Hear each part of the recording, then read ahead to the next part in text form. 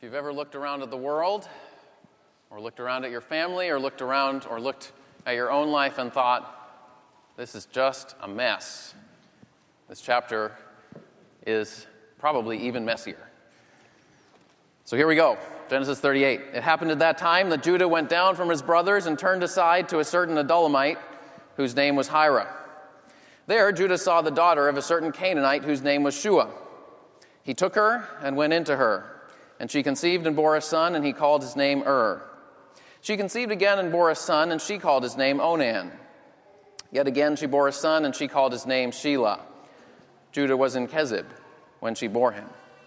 And Judah took a wife for his firstborn, and her name was Tamar. But Judah's firstborn, was wicked in the sight of the Lord, and the Lord put him to death.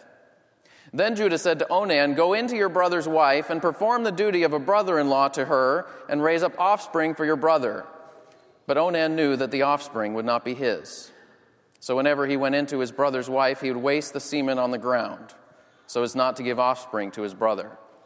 And what he did was wicked in the sight of the Lord, and he put him to death also. Then Judah said to Tamar, his daughter-in-law, "Remain a widow in your father's house till Shelah my son grows up." For he feared that he would die, like his brothers. So Tamar went and remained in her father's house. In the course of time, the wife of Judah, Shua's daughter, died. When Judah was comforted, he went up to Timnah, to his sheep shearers, he and his friend Hira the Adullamite.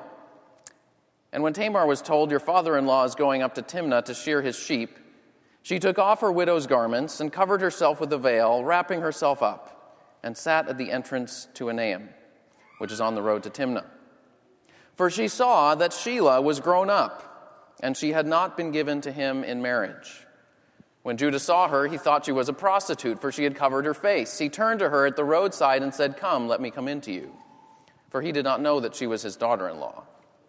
She said, "What will you give me that you may come in to me?" He answered, "I will send you a young goat from the flock." And she said, "If you give me a pledge until you send it." He said, "What pledge shall I give you?" She replied, "Your signet, and your cord, and your staff that is in your hand." So he gave them to her and went into her, and she conceived by him. Then she arose and went away, and taking off her veil, she put on the garments of her widowhood. When Judah sent the young goat by his friend the Adullamite to take back the pledge from the woman's hand, he did not find her.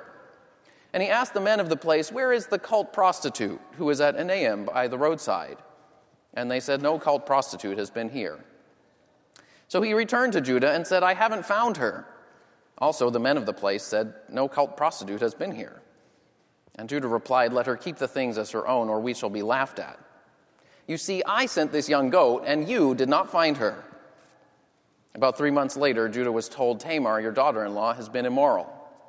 Moreover, she is pregnant by immorality." And Judah said, "Bring her out, and let her be burned."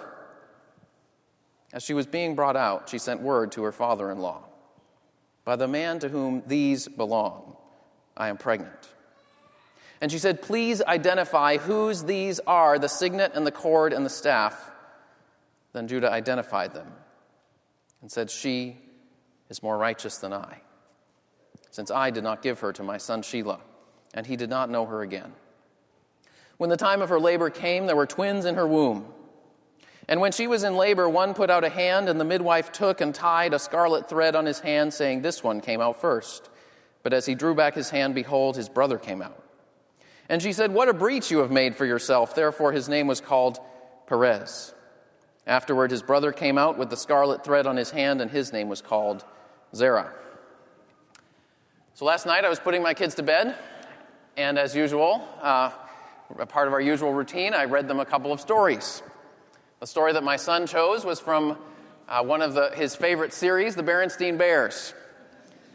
Papa, Mama, brother, and sister bear, and in some cases honey bear, reside in a big tree house down a sunny dirt road in bear country. In each book, they face some kind of conflict or challenge, but by the end of the story, everything has been resolved, and a moral or safety-related lesson has been clearly, maybe even too clearly, communicated. According to Wikipedia, there are over 300 Berenstain Bears books, including over 40 in a series with explicitly Christian themes. This morning's Bible passage covers all kinds of things that are not found in any of the Berenstain Bears books or most other children's bedtime stories. Its content is much closer to a supermarket tabloid that stares at you as you walk through the checkout line, or a soap opera. If this chapter were made into a movie, it would be R-rated. Betrayal, deception, scandal, lots of sex, prostitution, death. It's a hot mess. If anything is clear from this passage, it's clear that the Bible is not the product of the Victorian era. It was not written by Miss Manners. But you might ask, what is God doing in all this mess? What in the world are we supposed to learn from such a crazy story? Last week we looked at the theme of shattered dreams. How Joseph's dreams of greatness were shattered by the favoritism of his father and the jealousy of his brothers. At the end of the chapter, we saw Joseph sold into slavery and taken down to Egypt. At first glance, this chapter seems to be a detour from the story of Joseph. Joseph isn't mentioned at all, neither is his father Jacob, nor the other brothers. The focus shifts to Judah and his daughter-in-law Tamar. On the surface, they do some pretty weird things. But I hope that as we dig into some of the details, and there are a lot of details, but that you'll see what's motivating Judah and Tamar. That you'll begin to relate to their characters and their stories, and most of all, that you'll be drawn to the God who is powerfully at work in each of them. Now, the basic contrast between Judah and Tamar is this. Judah was brought up in the family of God, and he did everything he could to get out of it. Tamar was brought up outside the family of God, and she did everything she could to get in. So this morning we'll look first at what God does with Judah, the insider who wanted out, and then we'll look at what God does with Tamar, the outsider who wanted in. So first, Judah, the insider who wanted out. Now, before we jump into this chapter, let me set the stage from earlier in the book of Genesis to paint the picture of how Judah got to where he is now. Judah was a young man with a lot of potential. He was born into the family of Abraham, Isaac, and Jacob. And God had promised that that family, Abraham's physical offspring, would be the means of his promised blessing for the whole world. And within this family, his name stood out. Judah, which means praise. His mother praised God at his birth, and his name called him to live a life in praise of God. Judah also had natural leadership gifts. When he spoke, his brothers listened, and they did what he said. And yet, while Judah had a lot of potential, he received little attention from his parents, especially from his dad. You see, Judah's dad, Jacob, had 12 sons by 4 different women. Judah was child number 4. Imagine growing up in that family. His dad had been tricked into marrying his mom. And his dad really loved a different woman, Rachel, the mother of Joseph and Benjamin. So Jacob always deprioritized Judah's mother, Leah, and her sons. He paid them little attention. He gave them little affection. Judah grew up in a home where mom was constantly trying and never succeeding to win dad's affection. And dad was lavishing his love on another woman and a different set of kids. Not surprisingly, Judah and his brothers began to feel resentful. And their resentment continued to build up against their dad's favoritism and neglect. And they expressed their favoritism, Judah and his brothers, in different ways. We learn from chapter 35, verse 22, that Judah's oldest brother, Reuben, slept with his dad's mistress in a failed attempt to seize the reins of leadership in the family. For brothers 2 and 3, Simeon and Levi, their anger and resentment turned into violent rage. When their sister Dinah was violated, they not only punished the guy who did it, they massacred his whole town. Chapter 34 of Genesis. Judah took out his resentment in a more calculated way. He took the initiative to sell Joseph into slavery, to get rid of his younger brother for good. You see, Rachel, his dad's favorite wife, had already died. And perhaps Judah hoped that with Joseph gone, maybe his dad would finally pay attention to him and his brothers. Maybe something would change in their family for the good, but it didn't. They came home. Joseph's gone. Jacob was heartbroken, and he refused to be comforted. He found no comfort, no joy from any of his other kids. And so finally, Judah was fed up. He was fed up with his distant dad, who poured all his affection into his other wife and his other kids. He was fed up with all the family drama and dysfunction, and so he left home, an angry young man in his 20s, determined to make a fresh start. That's where we get in verse 1. It happened at that time that Judah went down from his brothers and turned aside to a certain Adullamite, whose name was Hira. Judah's response to his dysfunctional family was to run away as far as he could. On the one hand, it's very understandable when you think about all that he grew up with.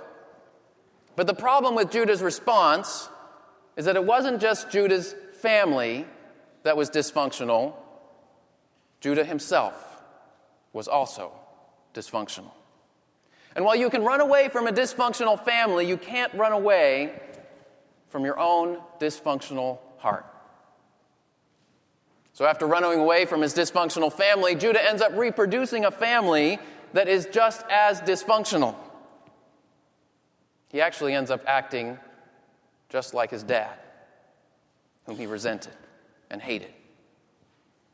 We see that just like his dad, Judah was selfish and distant from his wife. Notice the verbs in verse 2. Judah saw the daughter of a certain Canaanite. He took her and went into her. The language is meant to remind us of Eve in the Garden of Eden. She saw the forbidden fruit, she took it, and she ate it. Judah wasn't full of tender affection or steadfast love. He was simply grabbing whatever was available to satisfy his own lustful impulse. He wanted sex and he wanted kids, so he got married. It's a bad way to start a marriage. And over time, Judah didn't grow any closer to his wife and his kids, and if anything, he became even more distant.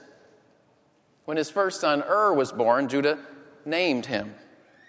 When his second and third sons were born, his wife named them. When his third son was born, he was apparently out of town. Verse 5 seems to indicate he was in Hezib. Ironically, the word Hezib sounds like the word for lying in Hebrew. We could translate it, Judah was living in the city of lies. And then in verse 12, when Judah's wife died, he got over it quite quickly. The next phrase, verse 12, after it says the wife of Judah died, it said, when Judah was comforted, he went up to Timnah to his sheep shearers with his friend Hira the Adullamite. Modern equivalent, he went to Myrtle Beach over spring break. And he wasn't going with Campus Crusade for Christ to do a mission project. Judah was selfish and distant from his wife, just like his dad had been. And also, just like his dad, Judah failed to train his sons in the way of righteousness. Verse 7, Judah's firstborn, was wicked in the sight of the Lord, and the Lord put him to death. This is the first time in all of Scripture that God singled out an individual as incurably wicked and killed him. Judah's second son, Onan, was no better. Then Judah said to Onan, go into your brother's wife and perform the duty of a brother-in-law to her and raise up offspring for your brother. You might say, what in the world is that about? Well, in many traditional clan-based societies, if a married man died with no kids, his brother or the nearest unmarried male relative was obligated to marry the widow. Now, there were two basic reasons for this ancient custom. Number one, it was an act of honor to the deceased brother. The first son born would be counted as the son of the dead brother, so that the dead brother's genealogical line would continue instead of being cut off. And his inheritance would stay within the family instead of passing to outsiders. So first, it was a way to honor the dead brother. And second, it was a way to provide security for the widow, who was otherwise defenseless and had few or no options in the ancient world. Now, what Onan did in verse 9 is that he took on the appearance of honoring his brother and providing for Tamar, but in reality, he wasn't doing either. He was happy to have sex with Tamar and to appear to do his family duty, but he didn't want the responsibility of raising a child who would carry on his brother's name and not his. You see, the problem with Onan was this: the appearance of righteousness and faithfulness and loyalty masked the reality of selfishness and greed and deception. It was the same problem with Ananias and Sapphira in the book of Acts in the New Testament. We might call it hypocrisy. And hypocrisy makes God rightfully angry more than almost anything else. And it wasn't just Onan who only cared about his appearance. Judah was the exact same way. It wasn't an accident that Judah's sons were wicked. Judah seems to have the same tendencies. Verse 20, Judah sends his friend to pay the prostitute that he had used because he didn't want to do it himself. He got his friend to do his dirty work. And when his friend didn't find her, Judah's concern was, people will laugh at us. He was concerned only about his appearance, his reputation. See, Judah failed to train his sons in the way of righteousness because he was not righteous himself. And the family that he had created was just as dysfunctional as the one he had run away from. But Judah was totally blind. He saw his problems, and he blamed everyone else. Verse 23, he even blamed his friend, his buddy Hira, who he seems to like hanging out with. He says, you see, I sent this young goat, and you didn't find her. But even more than Hira, he blamed Tamar. Verse 11, Judah said to Tamar, remain a widow in your father's house till Shelah my son grows up, for he feared that he would die like his brothers. He implied that later on, when Shelah grew up, Tamar could marry him. But if you look in verse 14, it says he didn't keep his word. He probably never intended to. Judah wanted to get rid of Tamar because in his own mind he had concluded that she was the problem. Why did my two sons die? It was her fault. It's always her fault. It's certainly not my fault, and it's certainly not my kids' fault. It's the classic mentality of an abuser, always blaming someone else. Or maybe we should say instead, it's the classic mentality of a sinner. Ever since Adam blamed Eve, and Eve blamed the snake. You see, Judah was willfully blind, refusing to acknowledge his own selfishness, his own impulsiveness, his own foolishness. He was trapped in his pride and in his fear. This is what the Bible calls sin. It's at the root of every dysfunctional family and every dysfunctional human being. It may not manifest itself in prostitution or spousal abuse, but it carries on the blame-shifting, responsibility-evading, self-justifying, fear-driven, God-avoiding pattern that started all the way back with Adam and Eve. And the Bible says all of us have participated in this pattern. And until our sin is acknowledged and repented of and not simply excused and justified, it's a downward spiral with no end in sight. You see, almost this whole chapter is a downward spiral for Judah. He ran away from God's chosen family when they were at their worst. He created his own family that was just as dysfunctional as what he'd ran away from. His family was on the brink of total destruction. He slept with a prostitute, left his IDs with her, and couldn't find her to get him back. But what we also see in this chapter is that through all this mess, God was pursuing Judah. God was pursuing Judah all the way down his downward spiral in order to humble him and eventually to restore him. I'd say, how do we see God pursuing Judah? Well, for one thing, God put Judah in situations that made Judah face up to what he was running away from. Judah ran away from home because he was furious with his dad. And then God put Judah in the exact same situation as Judah's dad. Judah lost his wife, just like Jacob had lost Rachel. Judah lost not just one son, but two. And just like his dad, Judah was left alone, fearing for the safety of his youngest son.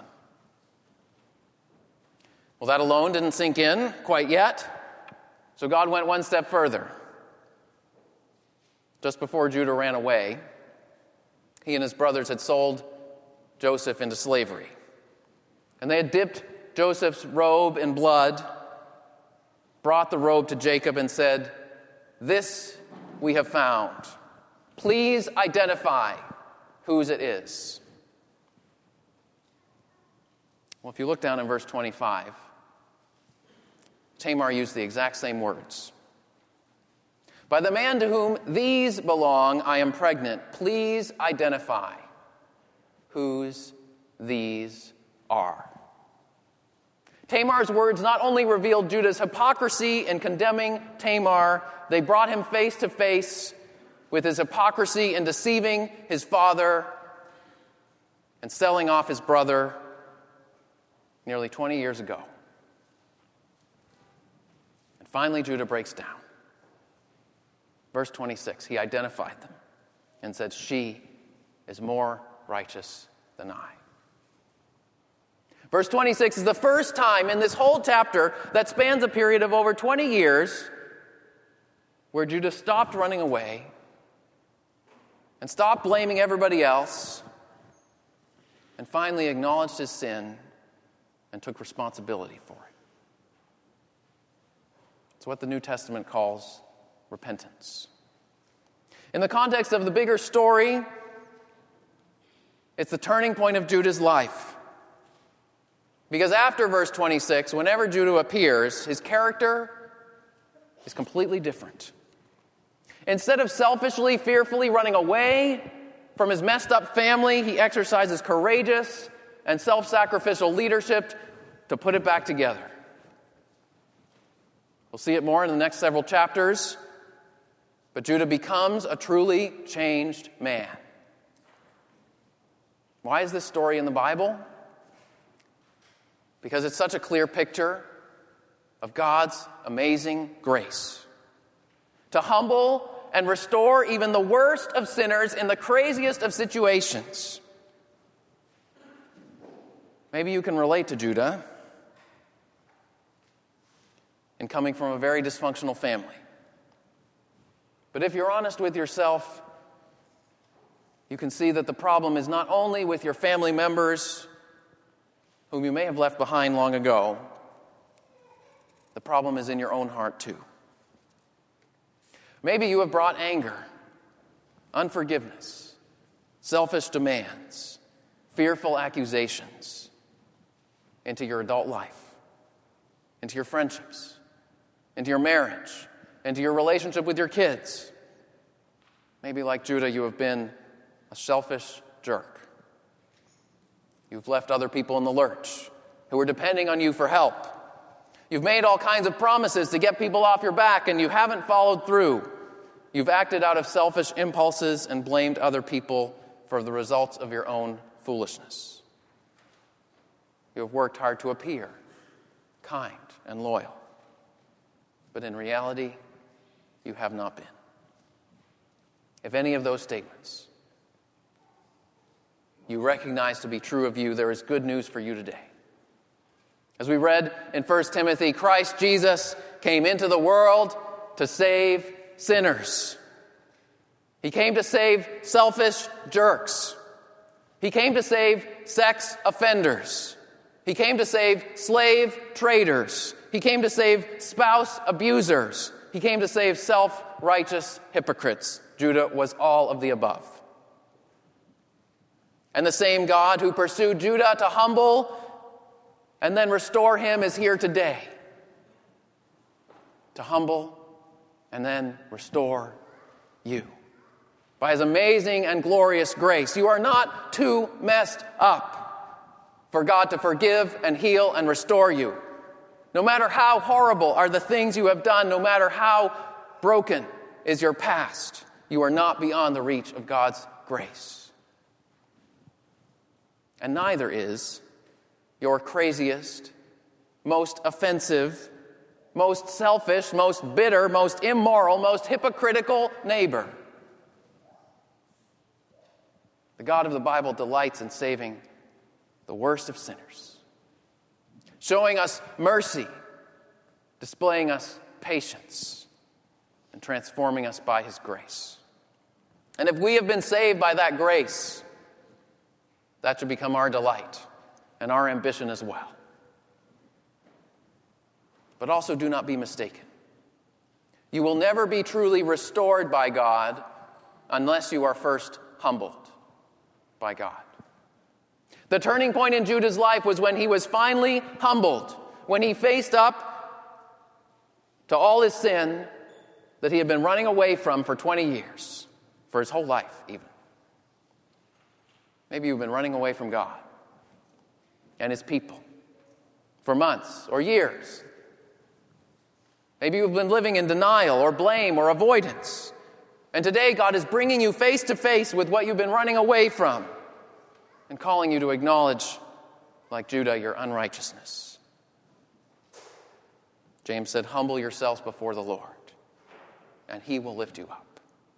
Jesus said, blessed are the poor in spirit, those who acknowledge that they've got nothing, for theirs is the kingdom of heaven. Brothers and sisters, we will never become great leaders in our families. We will never become godly leaders in God's church unless we are frequently brought down to our knees in confession of sin and humble dependence on God. See, what we learn from Judah is that God humbles and restores even the worst of sinners. The insider in God's family who did everything he could to get out. But this story is not only about God's work in Judah, it's also about God's work in Tamar, the outsider who did everything she could to get in. You see, in many ways, Tamar was the opposite of Judah. She was not born into the family of God's promise. She was from a pagan Canaanite background.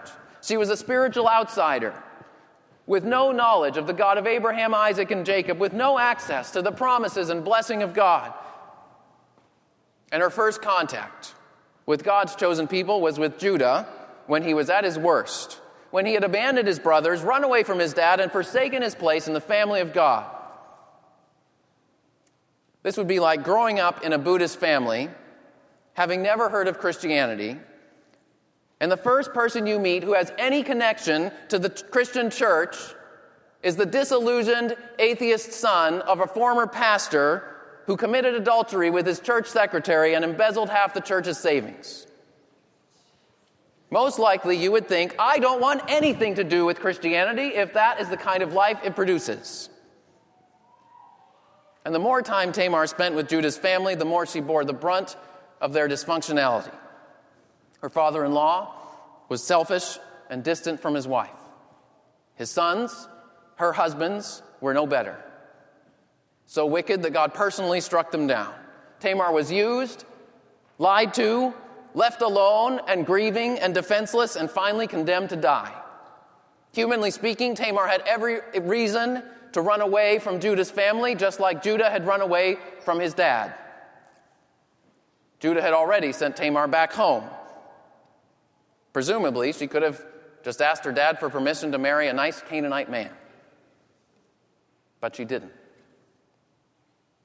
Somehow in the process of being connected to Judah's dysfunctional family, Tamar had heard about the God who had made promises to Judah's ancestors, to Abraham and Isaac and Jacob. She heard about the God who had promised to Abraham, I will surely bless you.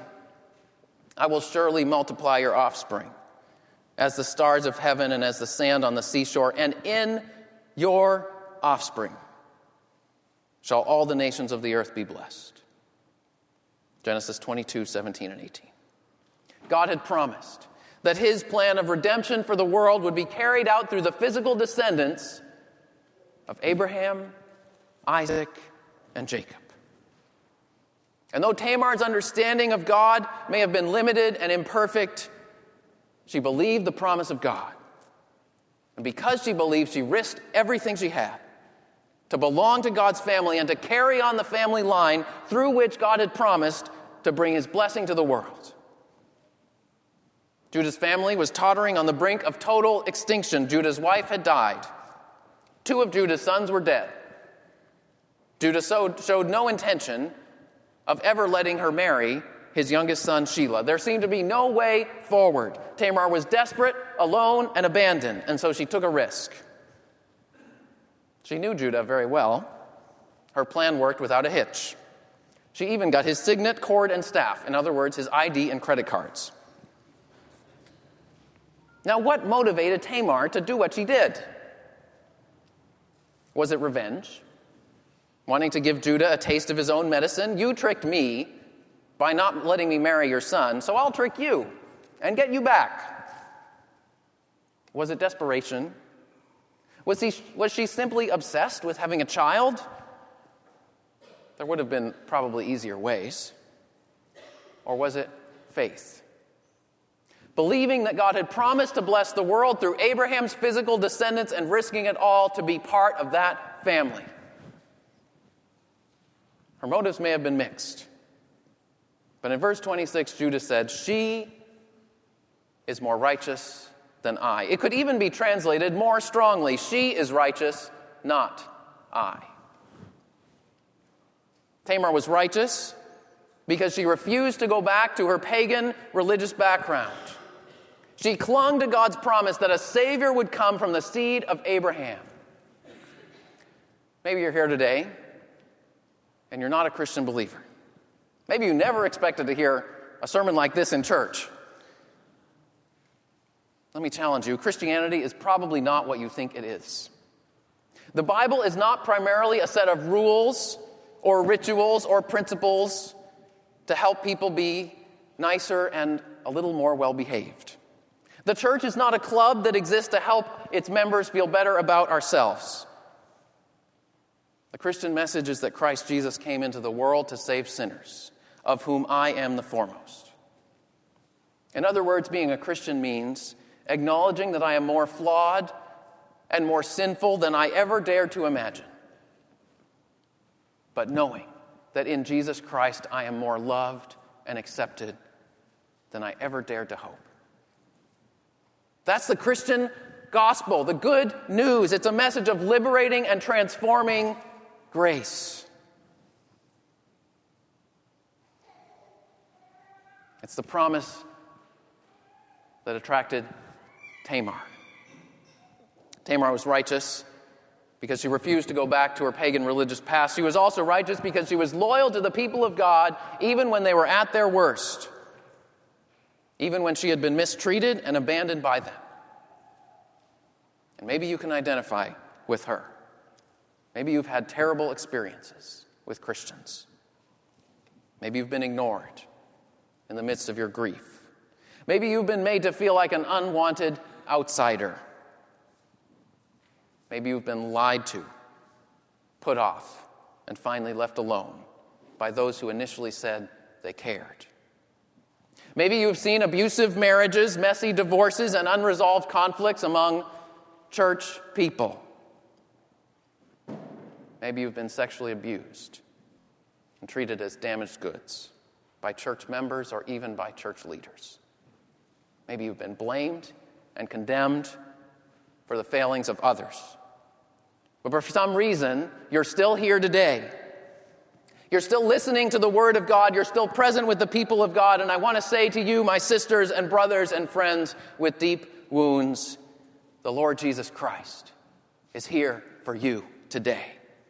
To heal you of any bitterness that may still remain in your heart, and to honor you for your faithful perseverance and your loyalty to God's people, even when we have fallen far short.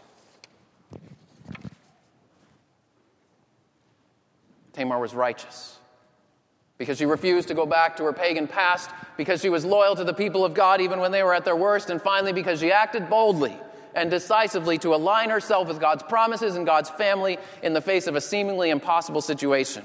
Now, obviously, the details of Tamar's action are not to be imitated. But R.C. Sproul says this: our role in redemptive history does not hinge on us acting boldly to raise up physical offspring for Abraham, Isaac, and Jacob. However, this has not eliminated God's call for us to take daring moves of faith. Like Tamar, we may be forced to put our lives or livelihood on the line in order to do what is right or to stand up for Christ. Have you stepped out in faith in a way that has cost you? Is Jesus calling you to make a bold move for his sake today? What we see at the conclusion of this passage in verses 27 to 30 is that God honored Tamar, the desperate outsider who risked it all to get in on God's promises and be part of God's family. God honored her by preserving her through a treacherous delivery, one of the most medically hazardous presentations possible, locked twins, one of whom was in a transverse position. You can ask an OBGYN about it. They'll immediately do a C-section. But they couldn't back then. Either the baby or the mother could have easily died, but God preserved them through a skilled midwife, through a skilled doctor. God honored Tamar with not just one son, but two. And what we see is it's a picture of God's blessing, God's life, God's joy, God's freedom breaking through and beginning to redeem this horribly dysfunctional family. He was honoring this desperate, abandoned, abused woman who wanted, above all else, to have a place in the family of God. Tamar became not just the mother of two twin boys, but an ancestor of King David and King Jesus himself. Tamar is one of 4 faithful Gentile outsiders, included in the family of God and prominently listed in the genealogy of Jesus in Matthew chapter 1. No matter what your background, no matter how much of an outsider you might feel like, no matter how badly you've been treated by Christians in the past, if you want in on the promises of God in Jesus Christ, there's a place of honor for you in the family of God. Because in Jesus Christ, the promise that Tamar heard and held on to has been fulfilled. In Jesus' death and in his resurrection, the blessing of God has broken through. The dividing wall has been broken down. And all the world can enter in. Let us pray.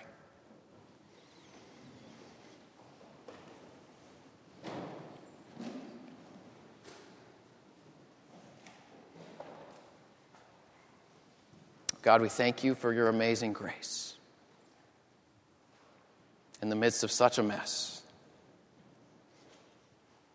We thank you that you put this story in your word so that we might know that you came into the world to save sinners and to welcome outsiders. Lord, we pray that you would humble us, that you would show us our sin, for we all are sinners. We pray that you would humble us in order to restore us, and we pray that we would cling to you by faith and trust your promise that in your great mercy you will honor us and include us and never leave us and never abandon us. I pray this in Jesus' name. Amen. As the music team comes up, we're going to sing a